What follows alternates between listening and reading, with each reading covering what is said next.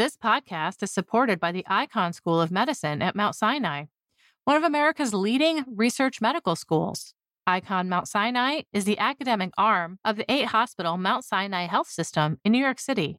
It's consistently among the top recipients of NIH funding. Researchers at Icahn Mount Sinai have made breakthrough discoveries in many fields vital to advancing the health of patients, including cancer, COVID and long COVID, cardiology, neuroscience, and artificial intelligence. The Icahn School of Medicine at Mount Sinai. We find a way. This week's episode is brought to you in part by the Eppendorf and Science Prize for Neurobiology. Are you or one of your colleagues doing great neuroscience? If so, then we encourage you to apply for the prestigious Eppendorf and Science Prize for Neurobiology, an international prize which honors young scientists for outstanding neurobiological research based on methods of molecular, cellular, systems, or organismic biology. Submissions are due June 15th. Visit science.org/Eppendorf to apply today. This week's episode is brought to you by Bayer. Bayer makes aspirin that helps save lives during a heart attack and protects the heart of a family. From advances in health to innovations in agriculture, Bayer is advancing science for a better life. At Bayer, this is why we science.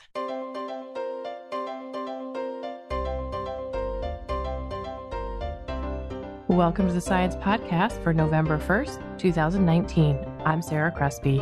On this week's show, Science News intern Eva Frederick joins me to talk about how measles infection can erase immune history, even from vaccines. And I talk with Todd Thompson about finding missing black holes. Where are all the small ones? Measles is an incredibly infectious disease. And it doesn't just make you sick.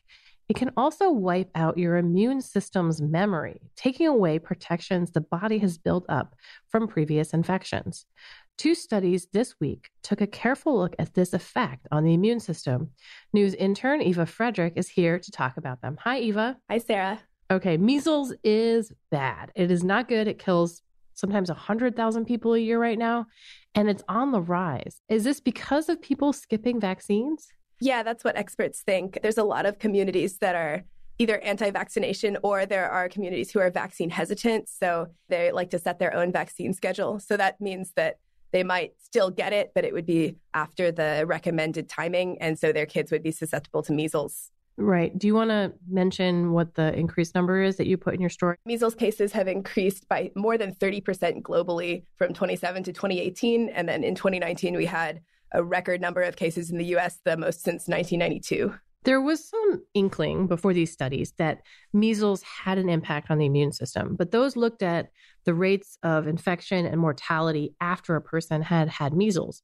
What did the researchers do in this case to look at the immune system function after a measles infection? Right. So like you said, previous studies had either been in animals or they had looked on the population level. So a lot of different people. And these 2 studies looked at an actual cohort of people in the Netherlands. This is a community that doesn't vaccinate for religious reasons, but they're really willing to be involved in scientific studies. Interesting. Yeah. So the researchers were able to take blood samples both before children contracted measles and then again after. What did they look for in the blood of these are children, right, who were infected with measles? The 2 studies looked at different measures. The first study by Mina and colleagues looked at the antibody repertoires in the blood, so the different defenses that the children's bodies had built up against pathogens that had already been exposed to. And they found that after a case of measles, the children's antibody repertoires decreased by anywhere from, on average, 20%, but sometimes up to as much as more than 70%.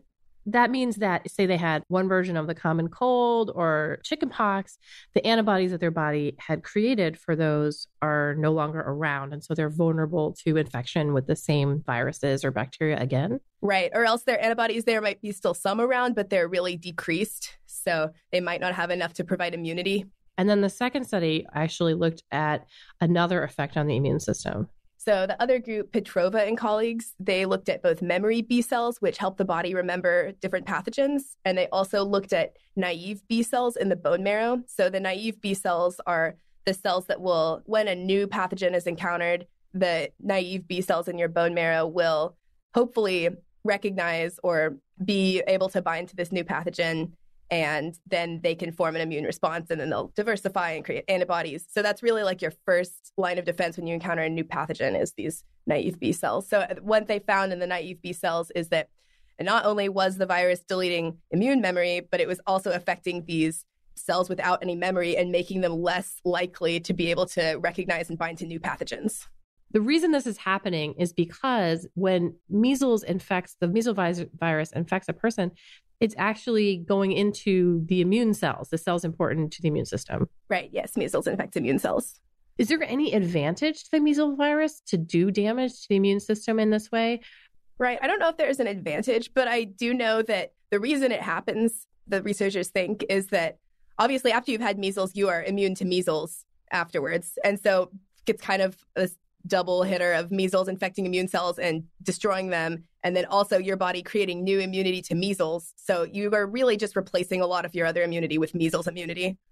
Huh. These kids weren't vaccinated. So I don't know if you can answer this question, but, the kids in the study, would the effect on, vaccine-induced antibodies be the same? So say you had been vaccinated against chickenpox and then you got measles. Would measles wipe out your immunity that you'd acquired from the exposure to a vaccine? Right. Yes, it could. And so one of the researchers' recommendations was after a child contracts measles, they should actually get revaccinated for everything they had already been vaccinated for. Oh, wow. Because it could wipe out that immunity. But there's no danger from the measles vaccine itself that it could wipe out immunity to other diseases that you've either been vaccinated for or infections that you've experienced. No, when the researchers looked at the measles vaccine, they found it did not cause any of this immune amnesia effect. It didn't wipe out any antibodies. Okay. Thank you so much, Eva. Thank you. Eva Frederick is a news intern at Science. You can find a link to her article and the related papers at sciencemag.org/podcast. Stay tuned for an interview with Todd Thompson about detecting small black holes.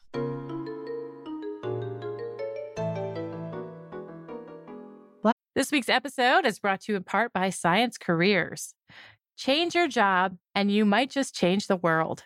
For anyone who's looking to get ahead in or just plain get into science, there's no better, more trusted resource than Science Careers. And it's free. On our site, you can search career opportunities across all disciplines and levels, research potential employers, sign up to get job alerts via email, upload your resume or CV to the searchable database, or read career advice articles. There's no shortage of global problems today that science can't solve. Be part of the solution. Visit sciencecareers.org today.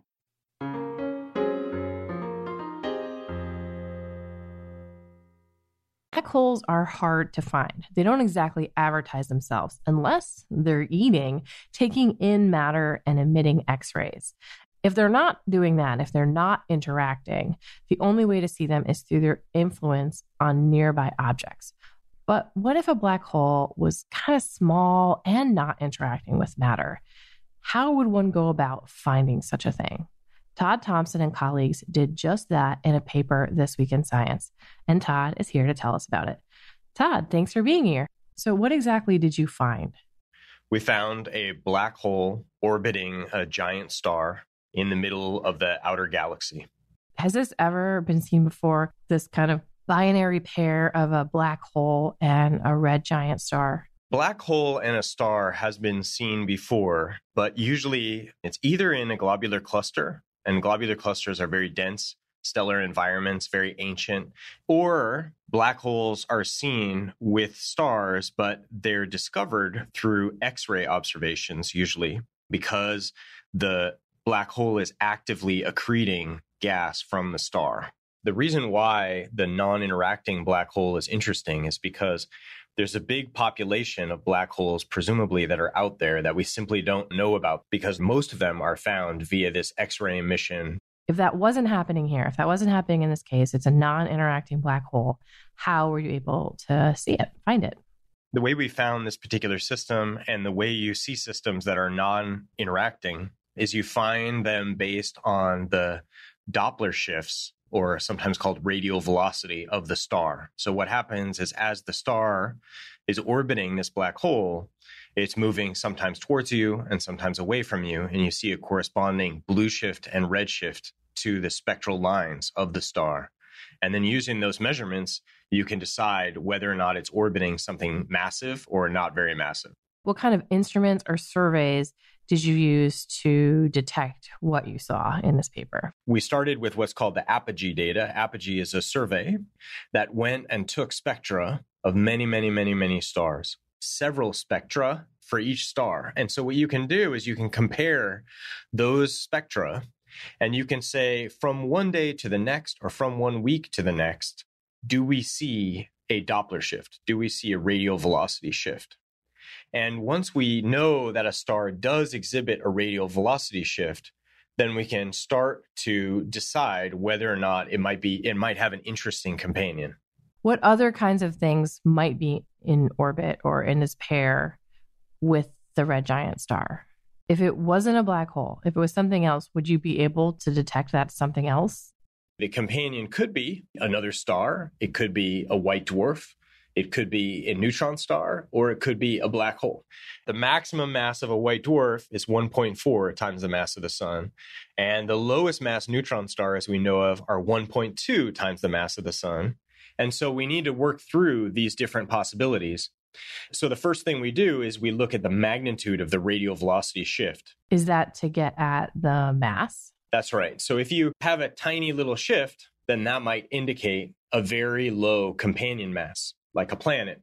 This system has a big radial velocity shift. And so we immediately knew that the mass of the companion would be fairly large, but we still didn't know exactly how massive it would be. So the first thing you do is you look to see if there's other light in the system. Is there another star? Right. Is there another star? Precisely. So what we do is we look at the spectra and we look at the whole distribution of the light coming from the system, and we see no evidence for a companion star. And then we have to decide whether or not it could be a white dwarf. A white dwarf is the remnant of a normal star. So like the sun will eventually turn into a white dwarf at the end of its life. Once we mapped out these radial velocities, we were able to say that the mass had to be above a white dwarf mass. It could also be a neutron star. Right. And once you're above a white dwarf mass, you could have a neutron star or a black hole. What are the properties of a neutron star that make it difficult to detect? Neutron stars are tiny. They're not very luminous. They're very difficult to see. They basically appear as a dark stone in space, unless they're accreting material, like material is being siphoned off a nearby star, or unless they're a pulsar, or they're just newly born, like they're right near a brand new supernova. And neutron stars also have a range of masses. The lowest mass neutron stars that are known are about in that range, 1.2, 1.3, 1.4 times the mass of our sun. And the most massive ones we know about are about 2.1 times the mass of our sun. What about black holes? Do they have constraints like this? Well, we have this sample of black holes in our galaxy. There are a dozen or 2 dozen, and those are all between about 5 and 6 times the mass of the sun and maybe 10 or 15 times the mass of the sun. And then LIGO detects its merging black holes from across the universe, and those are 20, 30 times the mass of the sun. Is it possible that we have a biased view of what black hole masses are? Maybe when black holes are siphoning gas off their companions, they're these 5 to 6 times the mass of the sun, all the way up to 15 times the mass of the sun. Maybe there's some other new population out there. You know, we've only discovered a few dozen. Right. There must be tens of thousands in the Milky Way, maybe more. So it's just a matter of finding those and then trying to quantify what their masses could be. If the black hole is the dark companion, what is its mass? What do you estimate the mass of the black hole to be? Our upper mass limit extends all the way to 6.1, but our lower mass limit extends down to about 2.6 times the mass of the sun. And our best fit is 3.3 times the mass of the sun. And there are no black holes that are well measured in that range. There's a thing called a mass gap. There's a gap between the neutron stars and the lowest mass black holes. And we've been wondering for a long time whether something might actually sit in that mass gap. Astronomers who are interested in this are like, wow, 3.3 for your best fit is a weird number. We don't know of other ones like that. And yes, the upper mass bound does go to 6.1. So maybe we're going to find out that it's a 5 solar mass black hole. Fine. But our best fit at present is 3.3. And that's another reason why it's interesting. What can you do to refine this measurement and to shrink your error bars? There's a telescope called Gaia. They make these incredibly precise measurements of the location of stars on the sky. And as the Earth moves around the sun, the star appears to move with respect to the background stars because our perspective changes from December to June and June to December. That's called the parallax effect. Now, Gaia should be able to see the star move back and forth on the sky around this dark companion. What will that additional measurement tell you? It will tell you about the geometry of the system. The mass of the black hole or the dark companion depends on the orientation of the system on the sky. So if the system is exactly edge on, you get the maximum blue shift and red shift. If the system is not exactly edge on, but is tilted on the sky, then you'll see a lower value of the red shifts and blue shifts. So the inclination of this pair could be hiding some of the mass. That's right. How did you pick this system to look at? How did you pick this pair? When you look at this apogee data, this is the survey of the sky that takes repeated spectra of stars. Yeah. So you have, let's say, 150,000 stars, and you say which stars look like they're orbiting something. And what you find is 5,000 systems. And the problem is that you have only these couple radial velocity measurements. And so you only know that the radial velocity changed. You don't know whether the period of the orbit is 1 day or 100 days, because all you see is, let's say, Apogee made a measurement on 1 day, and then 10 days later, they made another measurement, and the radial velocity is shifted. Did the system orbit 10 times in the intervening 10 days, or did it orbit 1/10 of its total orbit? You have no idea. You're staring at these 5,000 systems, and you say, what am I going to do?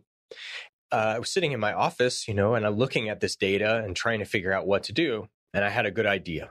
What I'm going to do is I'm going to first compute how fast the radial velocity could be changing. So I actually measured the acceleration of the object. And then I took the systems with the highest accelerations, and I still didn't know their period. And I looked in this Assassin survey. So the All Sky Automated Search for Supernovae, ASSN, ASASSN. Assassin takes pictures of the night sky every night, the entire night sky. We have robotic telescopes set up in the northern and the southern hemisphere. And we take measurements of every star that we can see. We detect some tens of millions of stars, and we record that data. And so the idea I had was, say, why don't we take the systems that have the highest accelerations in the Apogee survey and go look at what their brightness looks like? Does their brightness vary? And I thought, well, there are a couple possibilities here. One possibility is that the star will be orbiting another star, and we'll see the smaller star, pass in front of the star. And the period of the brightness fluctuations will tell us the orbital period, which is the big missing piece from the point of view of the radial velocity observations. And this particular system, this giant star has a big spot on it, a big set of spots that's always facing the same side to the black hole. And so as it orbits around the black hole, we see it get brighter and dimmer on this period of 83 days. And what I did is I said, oh, well, that's great. We have a system that in Apogee has high acceleration, but in the Assassin light curves has a period of 83 days. This was our best candidate. It immediately showed up. That took 1 day to do that. And we were like, wow, this is really interesting. We need more observations. And so then we followed it up with other radial velocity measurements, and we followed it up with more light curve measurements, and then the whole thing came together. But a key piece of the discovery was combining the light curve of the star in order to guess the period of the radial velocity variations. Because you're bringing together these two data sets and showing what can be pulled out by looking at them and making these comparisons. Precisely. It's a new discovery method. It's a discovery of a non-interacting black hole, which is the first time that's been seen, we think, outside of a globular cluster. And the black hole mass is weird. It's 3.3 solar masses is the best fit, and that it hasn't been seen before either. We'll see if the error bars decrease with the new Gaia data. Thank you so much, Todd.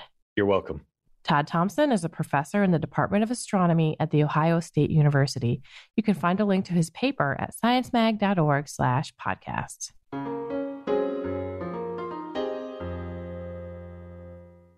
This week's episode is brought to you in part by Bayer. Bayer develops digital tools to help farmers use less water to grow their crops. From advances in health to innovations in agriculture, Bayer is advancing science for a better life. At Bayer, this is why we science. And that concludes this edition of the Science Podcast. If you have any comments or suggestions for the show, write to us at sciencepodcast@aaas.org. You can subscribe to the show on iTunes, Stitcher, Spotify, many other places, or you can listen on the Science website at sciencemag.org/podcasts. There you'll find links to the research and news discussed in the episode. The show was produced by Sarah Crespi and edited by Podigy. Special thanks to Megan Cantwell and Joel Goldberg. Jeffrey Cook composed the music. On behalf of Science Magazine and its publisher, AAAS, thanks for joining us. This week's episode is brought to you in part by Science Careers. Looking for some career advice? Wondering how to get ahead or how to strike a better work-life balance? Visit our site to read how others are doing it. Use our individual development plan tool, access topic-specific article collections, or search for an exciting new job. Science Careers, produced by Science and AAAS, is a free website full of resources to help get the most out of your career. Visit sciencecareers.org today to get started. You listen to us to hear about new discoveries in science, but did you know we're a part of the American Association for the Advancement of Science? AAAS is a nonprofit publisher and a science society. When you join AAAS, you help support our mission to advance science for the benefit of all. Become a AAAS member at the silver level or above to receive a year's subscription to science and an exclusive gift. Join today by visiting AAAS.org/join. That's AAAS.org/join.